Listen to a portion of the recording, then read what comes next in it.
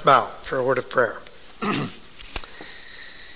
We thank you, Heavenly Father, for the person of Jesus Christ, who, because of his tremendous work upon the cross of Calvary, bought our salvation.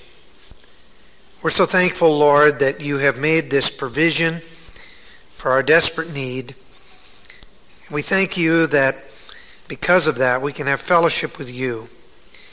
But it is our desire, Lord, that we grow in grace and in the knowledge of Jesus Christ. We want, Lord, to know you better. And we want to be able to better worship you. We know that you're worthy of our worship. We know that there is intrinsic worth in your precious name and in your character. But, oh, Father, so often we're distracted in this world. And so keep our focus on you, we pray. And, Lord, we just pray that tonight might help in causing us to get an eternal perspective rather than being bogged down with merely earthly things. We'll praise you for it in Christ's name. Amen. In this series, we're talking about changing life's patterns. The basic premise that we have for the series is that, unfortunately, when we became a new creation in Christ Jesus, we have developed from our old life habits that in many ways are related to our old sin nature, related to the flesh, related even to the habits of the body. Most Christians, when they have accepted Christ as Savior, they don't intentionally rebel against God. Once in a while you find some who do. Once in a while, I suppose, we all do. But by and large, we want our life to be focused and centered in the one who died for us, the one who saved us. We want to live for him. And though we're sometimes slow learners, we have that kind of a desire in our heart. And yet, we discover that there's a lot of baggage from the old life that is sort of drug into the new life. A lot of old habits that we don't really think about. We don't just do them because we're mad at God or because we're determined to have our own way, but we do them because we are accustomed to doing them. I have a friend who a number of years ago quit smoking, and he told me 10 years later that every once in a while, under certain conditions, he would reach in his pocket and think, I haven't smoked a cigarette for 10 years and I'm still reaching in that pocket for that cigarette. And that's, I think, typical of the thing we're talking about here. There's an almost automatic response to certain things. Unfortunately, these same things become really a drag on your Christian life. And things like pride, as an example, and presumption, some of those things we've talked about in these days past. And last week, we started talking about what is really a big one in our lives, and that is polytheism. There were many gods in our old life. I think we stated last week that most people, in America anyway, would not want to think of themselves as polytheists, even as unbelievers. They would probably believe there was one God, though they weren't convinced that going to Jesus Christ to meet that God was the solution and answer. But if you asked them, how many gods are there? They would say, well, there's only one God, if they believed in God at all. And yet most unbelievers, in fact all unbelievers really, are polytheists, because when it comes to the matter of worshiping God exclusive of anything else, it's obvious that there are very few or none of the unbelievers that would be doing that. And so when we accept Christ as Savior, we again would profess to be a monotheist, believe in one living and true God revealed in Jesus Christ. We would not have any allegiance to any other God, certainly. We don't have idol shelves in our home, and we don't bow down to shrines. We worship and serve the living God. We're like the Thessalonian Christians who turned from idols to serve the living and true God. And it's our purpose to obey the first commandment and not have anything before the Lord our God. But unfortunately, those gods of the world, the goddess of science, the god of self, the goddess of physical beauty, the various other gods, the goddess of science, those kinds of gods are very easily readapted even into the Christian lifestyle. And so we talked a little bit about the first commandment, and we also looked at 1 Samuel chapter 15 briefly, and saw that a point of rebellion on the part of Saul in disobeying what God had clearly told him to do was indeed equivalent of idolatry. Any insubordination to God, any resistance of his will, any point of disobedience is really because you're a polytheist. Now, perhaps of all of the subtle gods that we face, the one that is the most prevalent, particularly in our society, but I think in most societies, is the god of materialism. The New Testament had a word for it. The word was mammon. Two should be two M's. The god of mammon. The god of material things. And Christ deals with this false god in a text that is in the middle of his Sermon on the Mount in Matthew chapter 6. I want you to look with me, beginning at verse 19. And it's a lengthy passage, so I think that what we'll do is read it section by section and then refer to that a bit and then go on to the next section. The first section begins in verse 19. Do not lay up for yourselves treasures upon earth, where moth and rust destroy, and where thieves break in, or literally dig in, and steal. But lay up for yourselves treasures in heaven, where neither moth nor rust destroys, and where thieves do not break in or steal. For where your treasure is, there will your heart be also. The lamp of the body is the eye. If therefore your eye is clear, your whole body will be full of light. But if your eye is bad, your whole body will be full of darkness. If therefore the light that is in you is darkness, how great is that darkness? Application. No one can serve two masters. For either he will hate the one and love the other, or he'll hold to the one and despise the other. You cannot serve God and mammon. Now, of course, verse 24 is the key verse. It points both before and after, and points out that the subject of this text of Scripture is polytheism.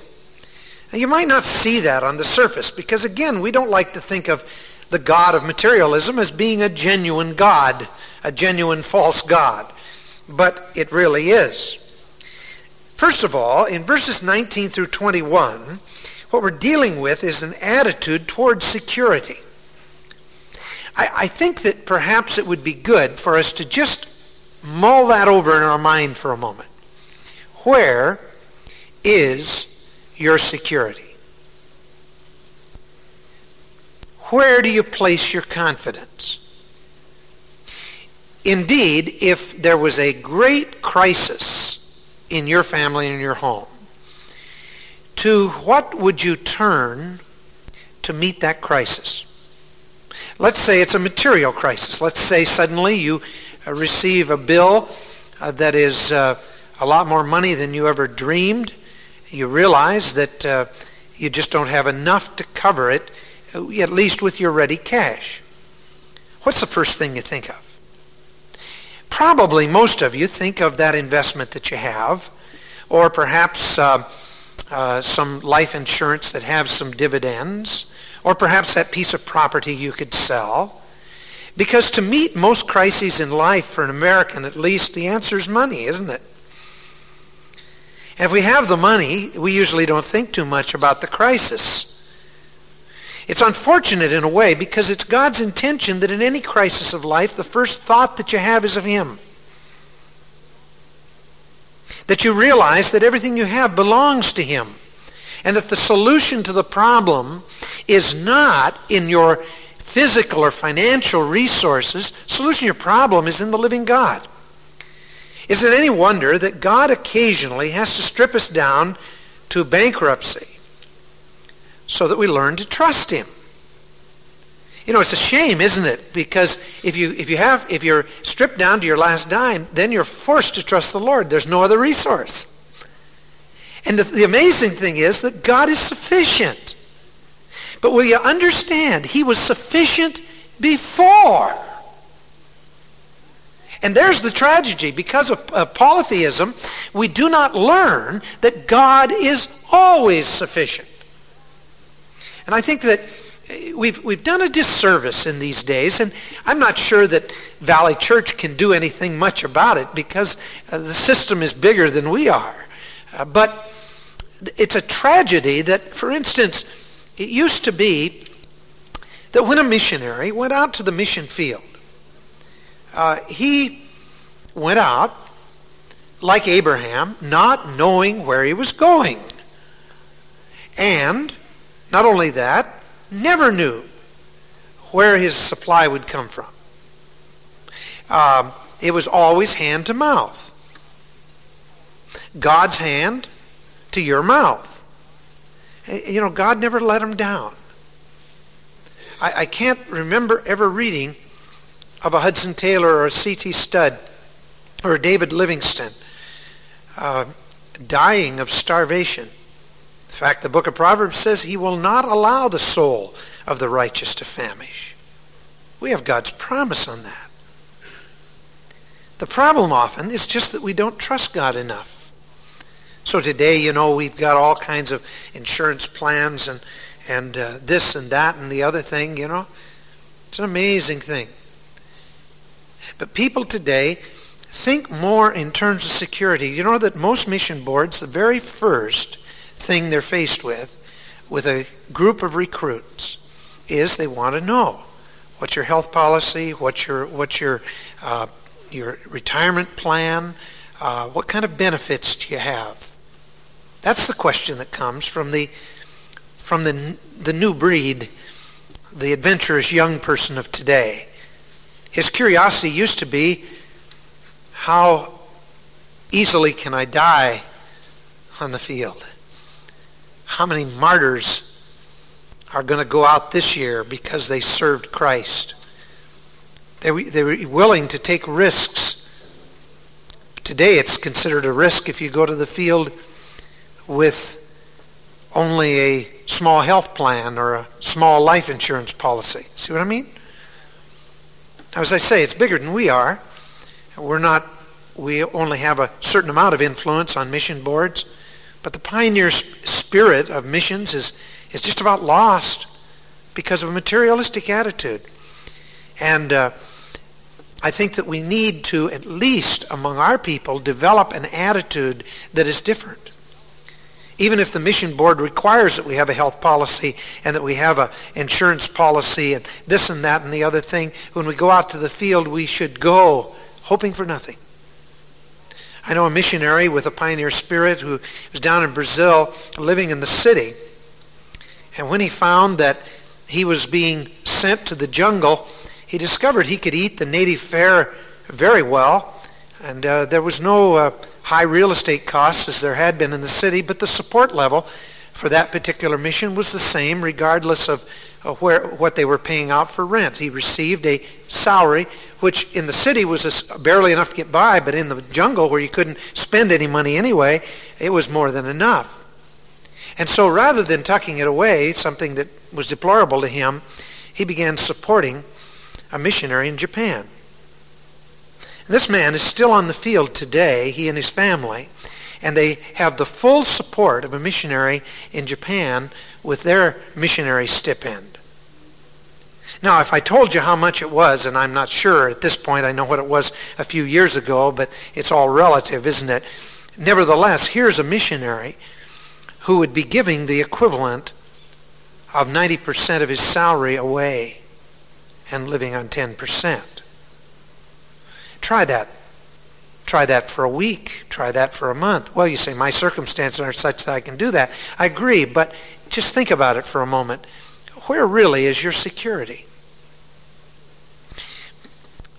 I probably going to end up having to spend another week on this subject because I'm getting carried away, but I'm on my own schedule this time, so I can do it. My father stepped out hoping for nothing when I was a very small boy. He linked up with Charles Fuller of the Old-Fashioned Revival Hour and became a part of the Fuller Evangelistic Foundation. And there was no salary. There was no income of any kind. And not only that, even though he was linked to Charles Fuller's radio ministry, he wasn't given leads by that at all. He had to make his own leads. But God had clearly led. It was right at the end of World War II. We had been waiting for the voice of God to make clear what he wanted us to do for 6 months. 6 months with no salary, no income. God provided. But it also reduced my parents to just the clothes on their back and their few furnishings, all of which they sold with the exception of 2 mattresses when they moved from Yakima and went clear to Southern California, and there made arrangements with Charles Fuller, and he assigned Father the territory in the Northwest, which is the place we just had come from, which seemed a little bit silly, but it did give us a trip to California on gas ration stamps and all the rest. Nevertheless, we settled in Coeur d'Alene, Idaho, right in the panhandle of the state of Idaho, and that was sort of centrally located, and Dad began to try to make contacts. For all of those growing up years of my life, we never, from one week to the next, knew where our next meal was going to come from. But it was always there. I look back on that now, and especially in relationship to the new trends of today, and I just think how silly they must have looked in the eyes of so many people to leave a secure situation, and Dad would travel in some of those little farming towns in North and South Dakota. I remember one year they had a year about like they've had this year. It was a year of drought. And Dad went for 3 weeks of meetings to a little community. They asked him to come. And he went there at his own expense. And when he got there, at the end of 3 weeks of meetings, you got to remember, 5 kids at home, 3 weeks of meetings, and the pastor came up to Dad with tears in his eyes. And he said, Pastor Steele, this has been a bad year for the people. He says, this has been a wonderful week. God has blessed richly. And he says, I honestly believe that people have extended themselves in giving. But he said, all that we have to give you is $20. Well, $20 in those days was more than it is now, but it still wasn't much. And Dad took it very gladly. He didn't even make expenses on that meeting. And he phoned home and he told us real excitedly, God has supplied $20. We learned more about God and his faithfulness in those years than many people ever learn in a lifetime. I think it's tragic. Our children never get a chance to see God do that kind of thing. Some of you have heard me tell the story of when I really was getting to the age, where I was beginning to think about girls, and I had an old ratty pair of shoes that really were beat up. You know how boys will do, particularly in an area where there was a lot of snow and mud and that sort of thing, a part of the year anyway. And my shoes were frankly ruined, and yet they were pretty durable shoes, and they'd held up fairly well. And my mom told me, said, son, if you really want new shoes, pray that God will send the money. I think shoes were about $5 in those days. Shows you how old I am. And but nevertheless, I prayed. And a man who had never, ever even sent a Christmas card to my parents, but a man that God had touched through my dad's ministry years before, sent a letter, and in the letter was a $5 bill. And he said, God has supplied for me in a special way, and he's laid you on my heart use this for anything you wish.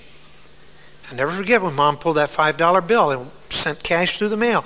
Pulled that $5 bill out of that envelope, and I thought, my shoes. And Mom says, that's right. See how God supplies? And just then there was a strange noise. Have you ever heard it? Kind of boom, boom, boom. You know, when a sole is torn away from a shoe? It was my brother Dwight.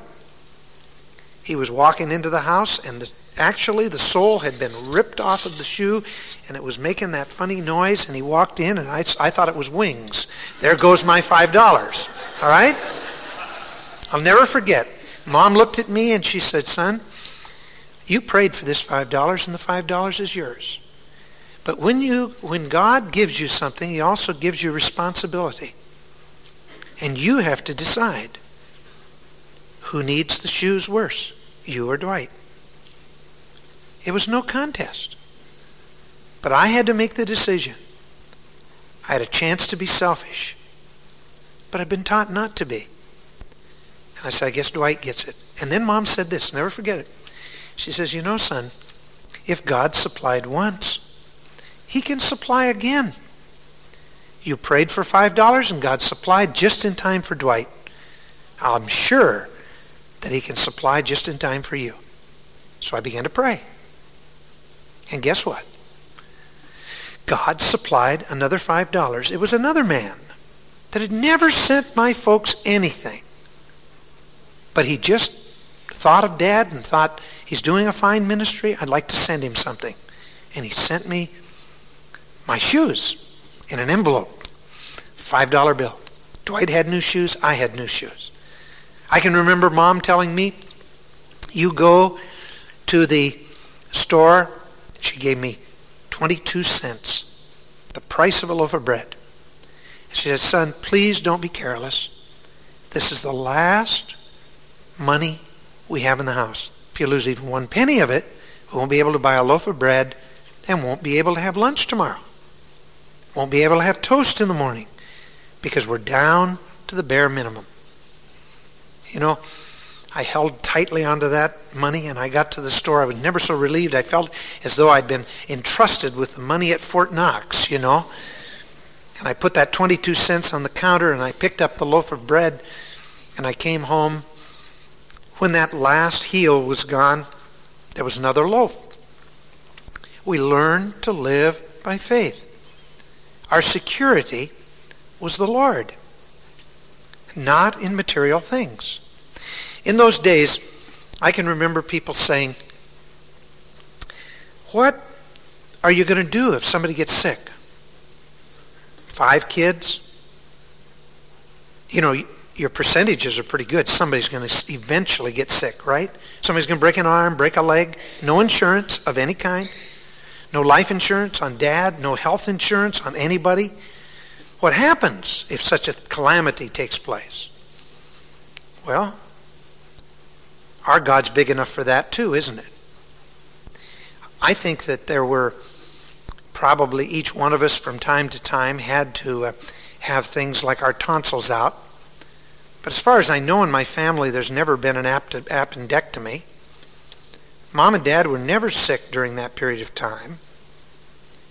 Nobody ever went to the hospital. Even when we had our tonsils out, it generally was done in the morning in the hospital, and then we left after the recovery room and recovered at home. But nevertheless, there was not a penny in anywhere for any of us. If we had broken an arm or a leg, I don't know where the money would have come from. It would have come from God, no doubt. But no one in our family in our growing up years ever broke a bone. And if you knew what we did, you would wonder how we ever escaped that. No one ever suffered injury. We didn't even have very many close calls. About the worst thing I can ever remember was falling down a flight of stairs and skinning my leg. We played the same games that everybody else plays, and the percentage is pretty good that we should have gotten hurt, somebody.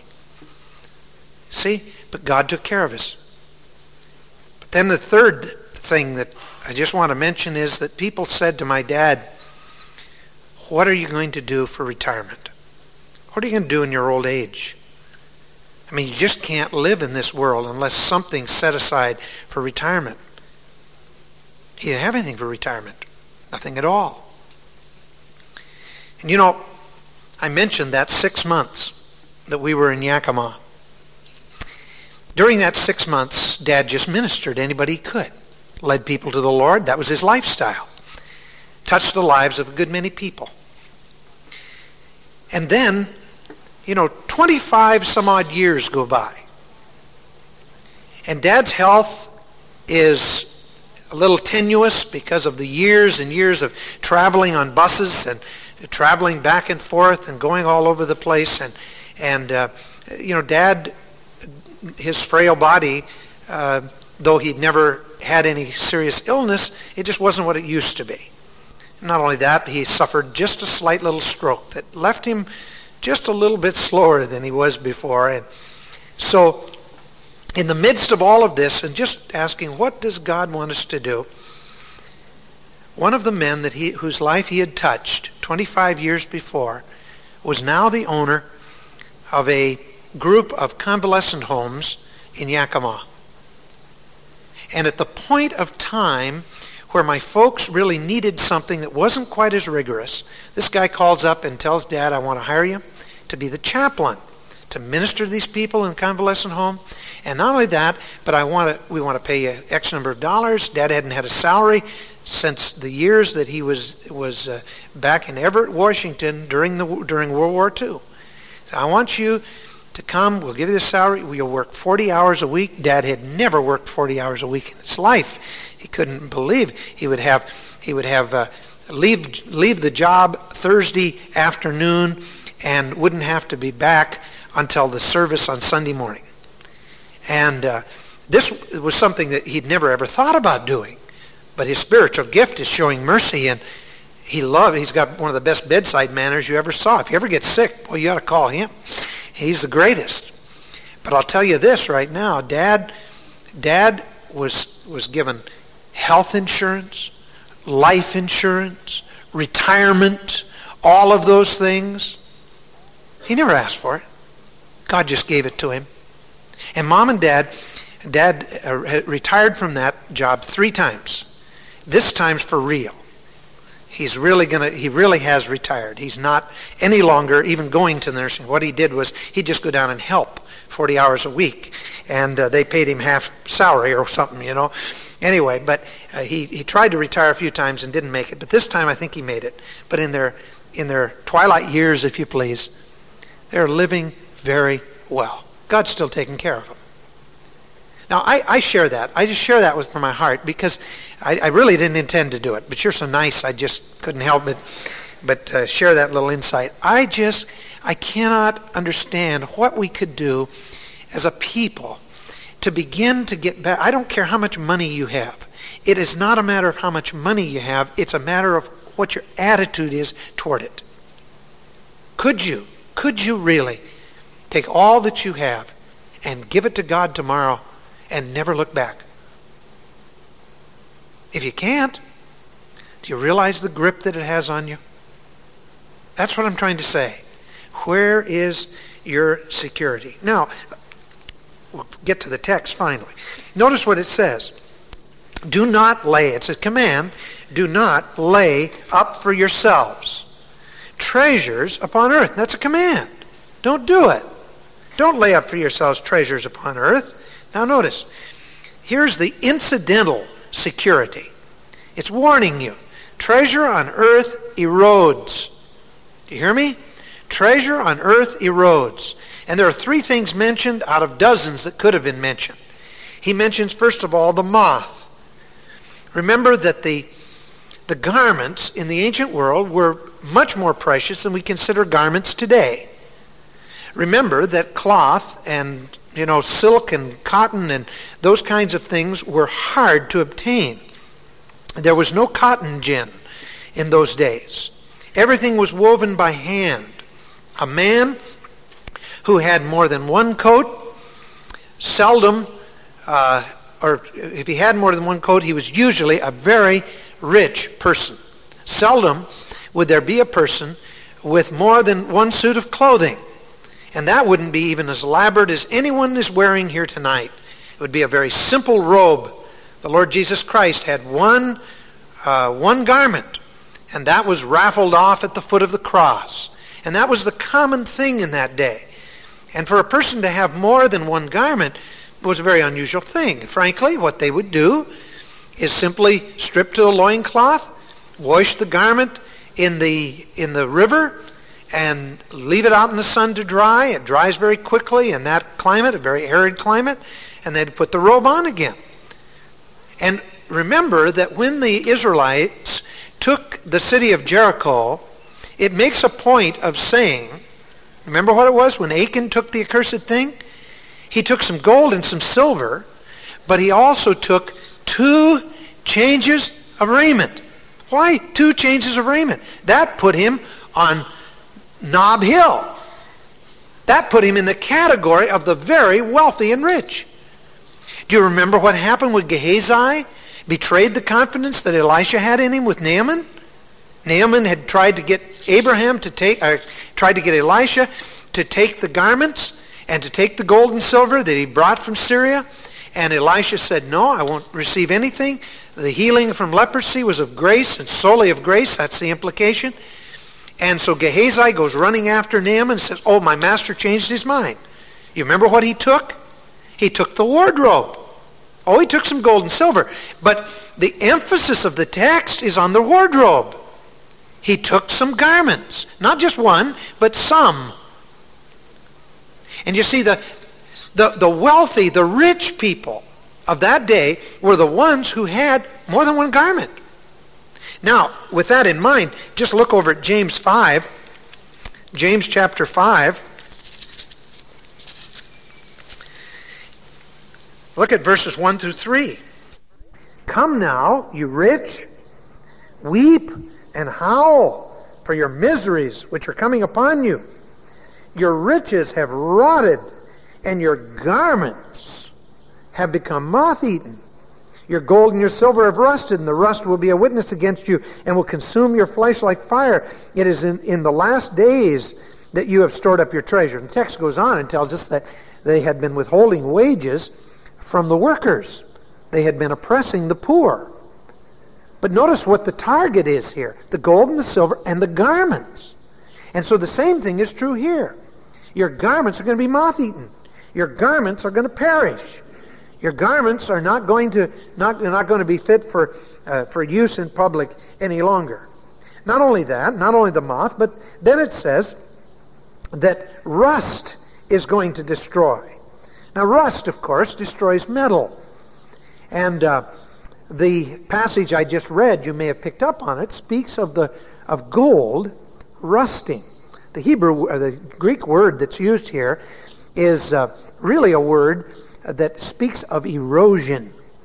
There will be erosion. Now, I think anybody who's had any metallurgy at all understands that gold doesn't rust. Not only that, gold does not erode with any normal function. They've discovered now a process called electrolysis that has been around for quite a while that can change gold in a remarkable way and thus cause a kind of erosion. But I don't think that's what it's talking about here. It's talking rather about an erosion that we know a lot about. We might call it inflation. And it says your gold is going to be worth less and less. U.S. News and World Report had a little graph a few weeks ago in their publication, and it showed that gold, which hit an all-time high of $850 per ounce approximately, early in 1980, also hit a low of less than $300 in mid-1982, and at the time that the graph was made up, which was mid-1983, it was about $390, give or take a dime. Now, you think about that for a moment. Supposing you wanted to get on that train, the gold train, about the $450 level. All right? and then you wanted to hold on to it so that it would go up even higher than the $850, right now you're on pins and needles, right? Because no matter how you look at it, you're staring a loss in the face. And of course the hope and dream is that it's going to go up beyond what you paid for it sometime. But you have no security in that. And if you needed it today, it would do you no good. Now I don't know about you, but I'd far rather bank in heaven, where I've got the supplier who has all things in his hand, the one that owns the cattle on 1,000 hills, and can supply to me as I need it, and it's even promised to do so. It'd be far better to have that, wouldn't it? Than to have the banker that sells you gold at $450 an ounce, and then you see a net loss over a period of years. You see, there's no security in that. It's rust. Your gold has rusted. It is no longer secure. That's the point of the parable here. And then there's a third way. Thieves break through and steal. They dig through and steal. Well, the word here for treasure is the word thesaurus. You ever hear that word? It's the word that is used to speak of a treasure of words. And Roget put words together in that way. Most of us have seen or used a Roget thesaurus. But the idea in that day was that of buried treasure. And the idea is that you bury your treasure and you think that's secure because you've buried it in a safe place. But thieves have a way of digging in and stealing. And therefore, no matter what material thing you may have, it could be gone just as quickly as a thief can take something from your home or your car or from your person. And everything you have can be lost in a very, very short time. The thieves break through or dig through and steal. So, as a result of that, it says, don't lay up for yourself treasures on earth. It doesn't make a whole lot of sense.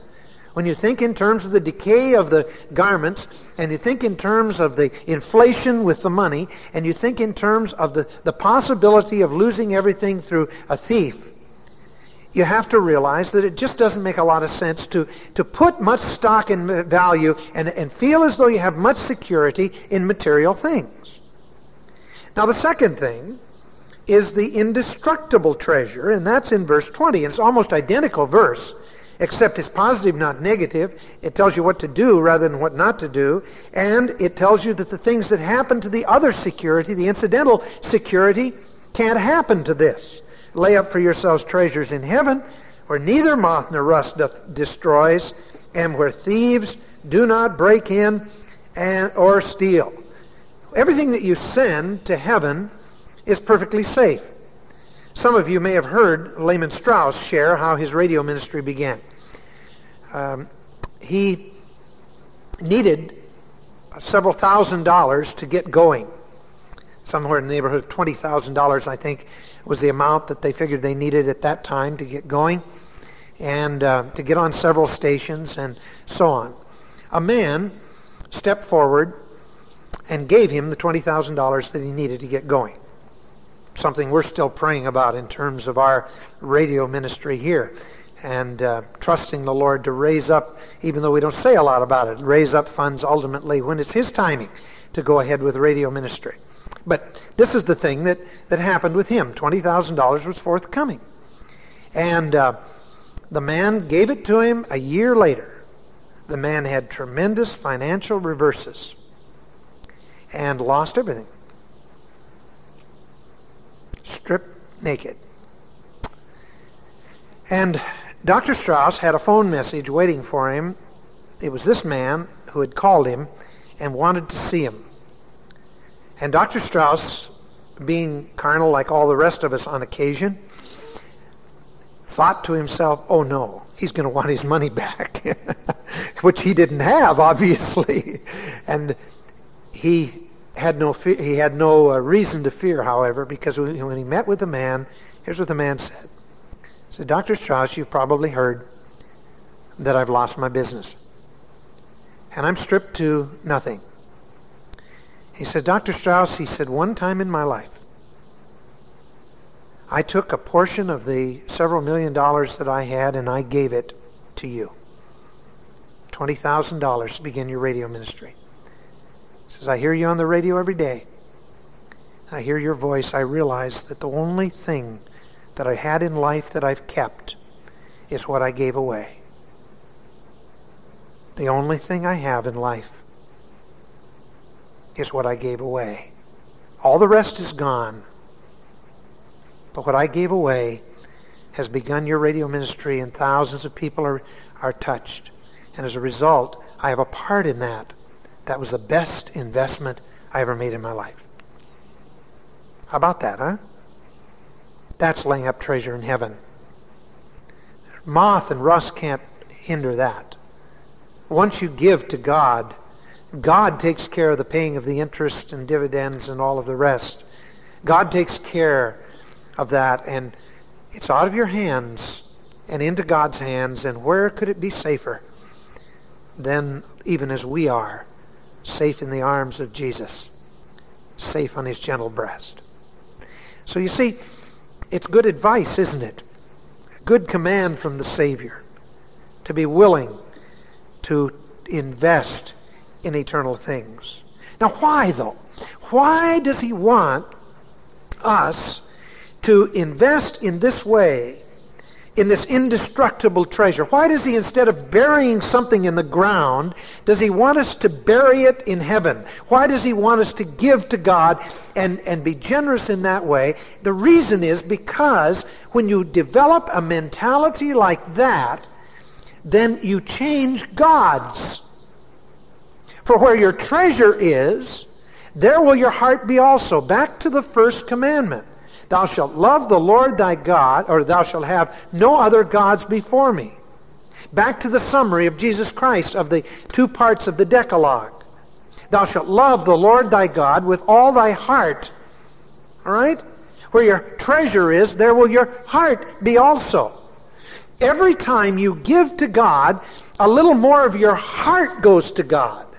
As you invest in eternal dividends, there's a part of you that transfers from the God of money to the God who is the God of gods, the Lord of hosts, the faithful and holy God. And you see, if you can ever make the transfer from seeing all of your material things as merely a stewardship for God, then you see your heart can be wholly given to God, and God will then entrust you with great riches. God will entrust you with things that can be used and invested for his own honor and glory. But you see, the problem is not whether or not you have money. The problem is whether or not money has you.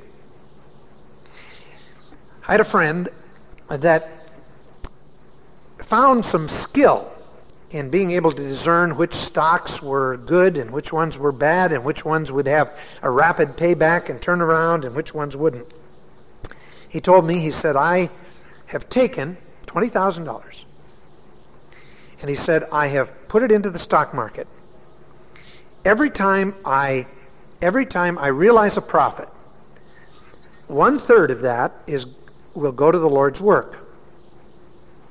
1/3 of it I'm going to put aside for reinvestment. And 1/3 of it I'm going to put aside for my family. I said, sounds fair enough to me. Good idea.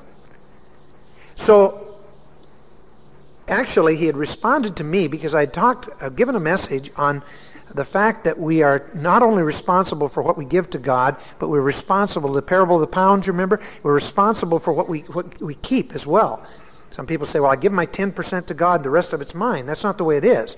God holds you responsible for what you give, whether it's 10% or 20% or 30% or whatever it is. He holds you responsible for that. Then he holds you responsible how you use the rest of it as well. It all belongs to God, doesn't it? He's the owner. But anyway, this fellow decided to do this. His first year in playing the stock market, he invested $80,000 in the Lord's work. Just by investing, selling out at the right time, reinvesting, and so on. And after that first year, he was looking at an $80,000 nest egg to begin the next year and projecting somewhere in the neighborhood of $200,000 the following year to go to missions. But guess what? the thought occurred to him, I could do much more if I reinvested the Lord's part, as well as the investment part, and my family's part as well. Maybe I'd be talking about giving $1 million to God if I were to do that. And so throughout the year, as he made investments and cranked it around, he took everything that he had and put it back in, with the idea in mind of somewhere down the line, reaping all of this and giving this great sum to God. But remember, he had told God that he was going to give a third every time he showed a profit. You may remember they had what they called Black Friday back, probably 20 years ago now. I'll never forget, I saw this place I drove by where it showed the stock market gain or loss, and it was always, 7 points, 10 points, 11 points. And this particular day, it was a terrible amount. I don't remember how much it was, but boy, I blame that fellow for that right to this day. I told him, I said, that's all your fault. He couldn't get rid of his paper fast enough. He ended up broke. Why? Well, because it wasn't so much that he had money. He had proved his ability to make money. The problem was the money got him. And what he did was pure greed, pure selfishness. With all of the talk about what he would do. You see, God doesn't give you any credit for what you say you're going to do. He wants to see it done. Where your treasure is, there will your heart be also. That's the inescapable truth of verse 21. Now, that brings us then to another attitude. Not only the attitude toward security, which is these first 3 verses, but now the attitude toward singularity. Or you could say an attitude toward selfishness. Now you may not see that immediately.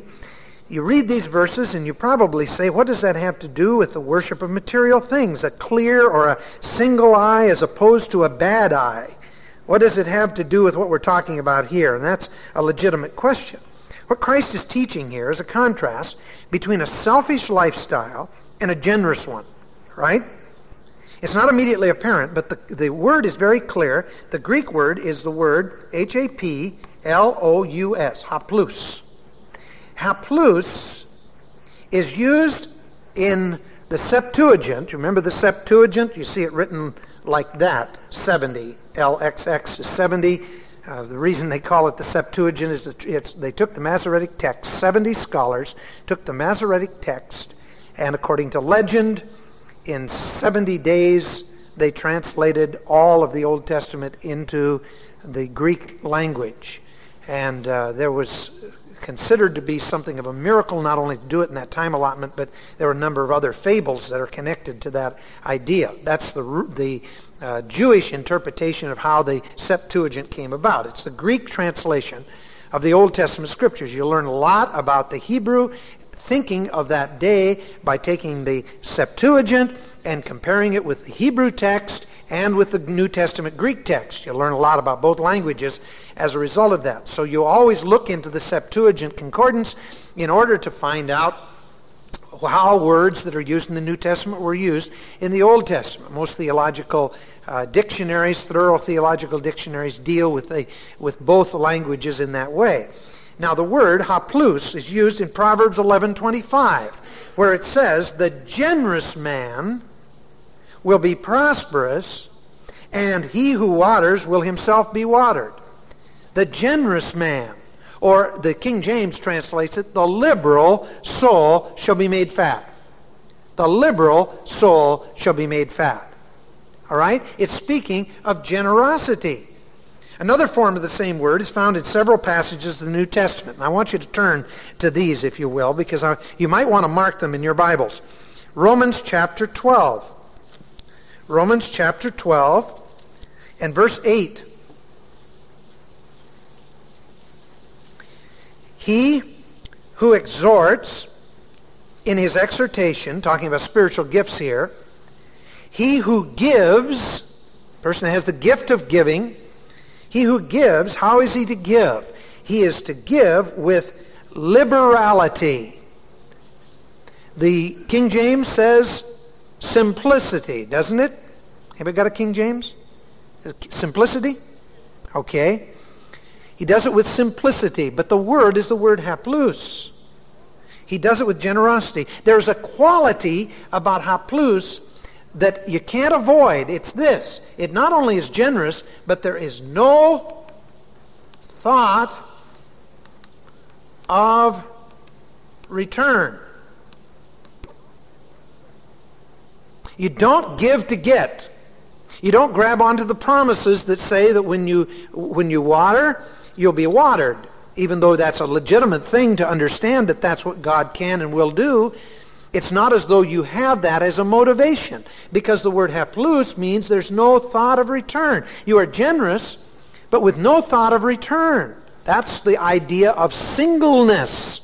You do it without thought, without ever thinking that you might get it back in some way. The next one is over in 2 Corinthians 11. 2 Corinthians chapter 11. Verse 3.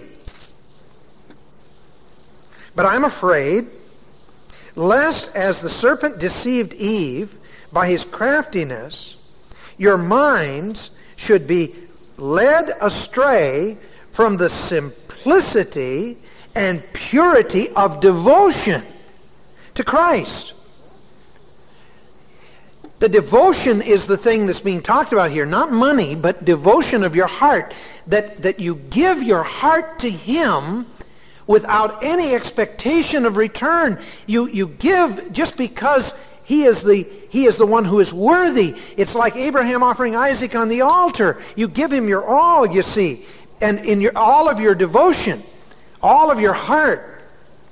And so the problem is that Paul is saying that he's afraid that Satan is going to deceive you so that your heart become a divided heart, and that rather than having a heart that is wholly and completely devoted to God, that you have a heart that is torn. Do you know, it's an interesting thing. You know the word shalom? Hebrew? What does it mean? You know? Shalom? Peace? Get this now.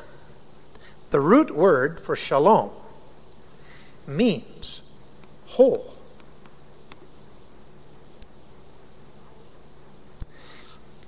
Thou wilt keep him in perfect shalom, whose mind is permanently fixed on thee, because he puts his whole weight on thee.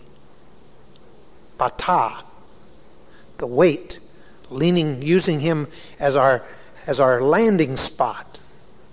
Peace in the New Testament. You remember in the story of the children of Israel crossing the Jordan River, they made an altar before the Lord out of 12 whole stones. And then they did the same in the riverbed where they had walked through before the waters rushed back in. But the word whole is the word shalom. You see, it's only the peace comes when you have your focus completely and entirely on Him. That's why it says that we are to come in everything with prayer. Let's say, be anxious for nothing, but in everything by prayer and supplication with thanksgiving, let your requests be made known unto God. And what? The peace of God, which passes all understanding, shall garrison about your hearts and minds through Christ Jesus. When you give your whole devotion to Him, and you don't worry about anything because you've given it all to Him. You come to Him in prayer and you offer it to Him, giving your whole devotion to Him. What happens? Peace is the result. Everyone wants peace. When the Prince of Peace has the full devotion of all of the hearts of people upon this earth, there'll be peace on earth. Otherwise, it's going to be torn 1,000 different directions. And that's why there's no real peace. So, you see, the idea of peace and all of this tied so closely together. Look, if you will, Ephesians 6:5. Ephesians 6:5. Slaves, be obedient to those that are your masters.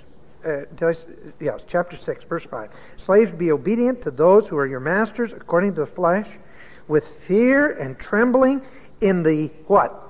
Sincerity of your heart. All right? A generous heart with no thought of return. A full devotion of your heart as unto Christ. Even the way you work for your boss is to be to the Lord in such a way that there is a singleness of purpose. Colossians chapter 3, verse 22. Colossians 3:22. Slaves, in all things obey those who are your masters on earth, not with external service as those who merely please men, but with sincerity, there's the word again, haplus, sincerity of heart, fearing the Lord. Your whole devotion, your whole concentration, giving your employer a full day's work, no thought of return. You say, well, he better pay me. You want to know something? I hate to tell you this. If God's talking to him, God's going to tell him to pay you.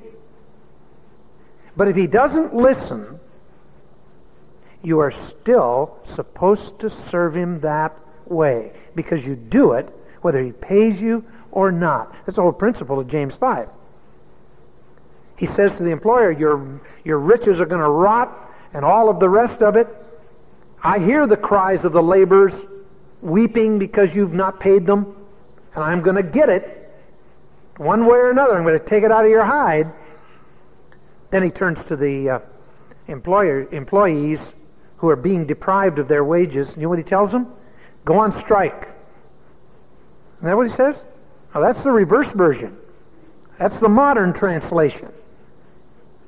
What God says to them is, be patient, for the coming of the Lord draws nigh. He'll reward you. You mean I got to wait till then? I hate to tell you. If you're going to do it right, you've got to work with no thought of return.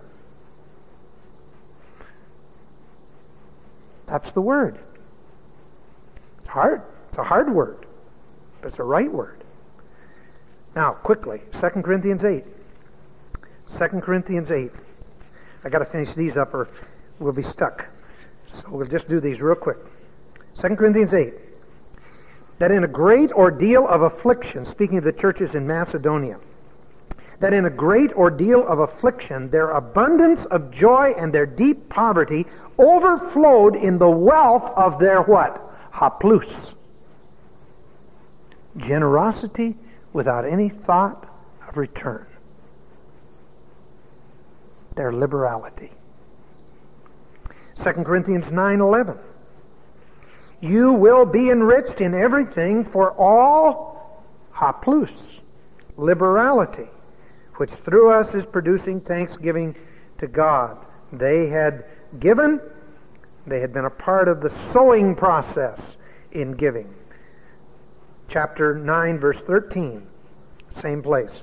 Because of the proof given by this ministry, they will glorify God for your obedience to your confession of the gospel of Christ and for the haplus of your contribution to them and to all, giving with no expectation of return. I'll go back to Matthew chapter 6. Look at what it's saying. Matthew chapter 6. It's talking about this matter of simplicity, this matter of singularity, this matter of giving when you give with no expectation of return. Remember, where your treasure is, there will your heart be also. The lamp of the body is the eye. If your eye is generous, your whole body will be full of light. If your eye has that singularity of total devotion of purpose to God, if you are giving, if you have developed a lifestyle of giving with no thought of return, your whole body will be full of light. But if, on the other hand, your eye is bad, poneros, evil, rotten, the opposite of being generous is to be tied to a satanic concept. You know why? Because Paul said to the Colossian church, beware of covetousness, which is what? Idolatry. When you want to get, that is idolatry. When you give, that's singularity of purpose. We're going to pick up there next week and get into one other aspect of this before we leave polytheism, but it's important enough that we'll take the time to do it. Time's gone now, though, so let's pray. Thank you, Father, for just what we're able to learn as we begin to explore the truth of your word. Oh, Father, help us to learn these lessons and to learn them well. We want, Lord, to have a singularity of purpose. We want to find our security in you and only in you. Help us to learn to do that, and we'll praise you in Jesus' name. Amen.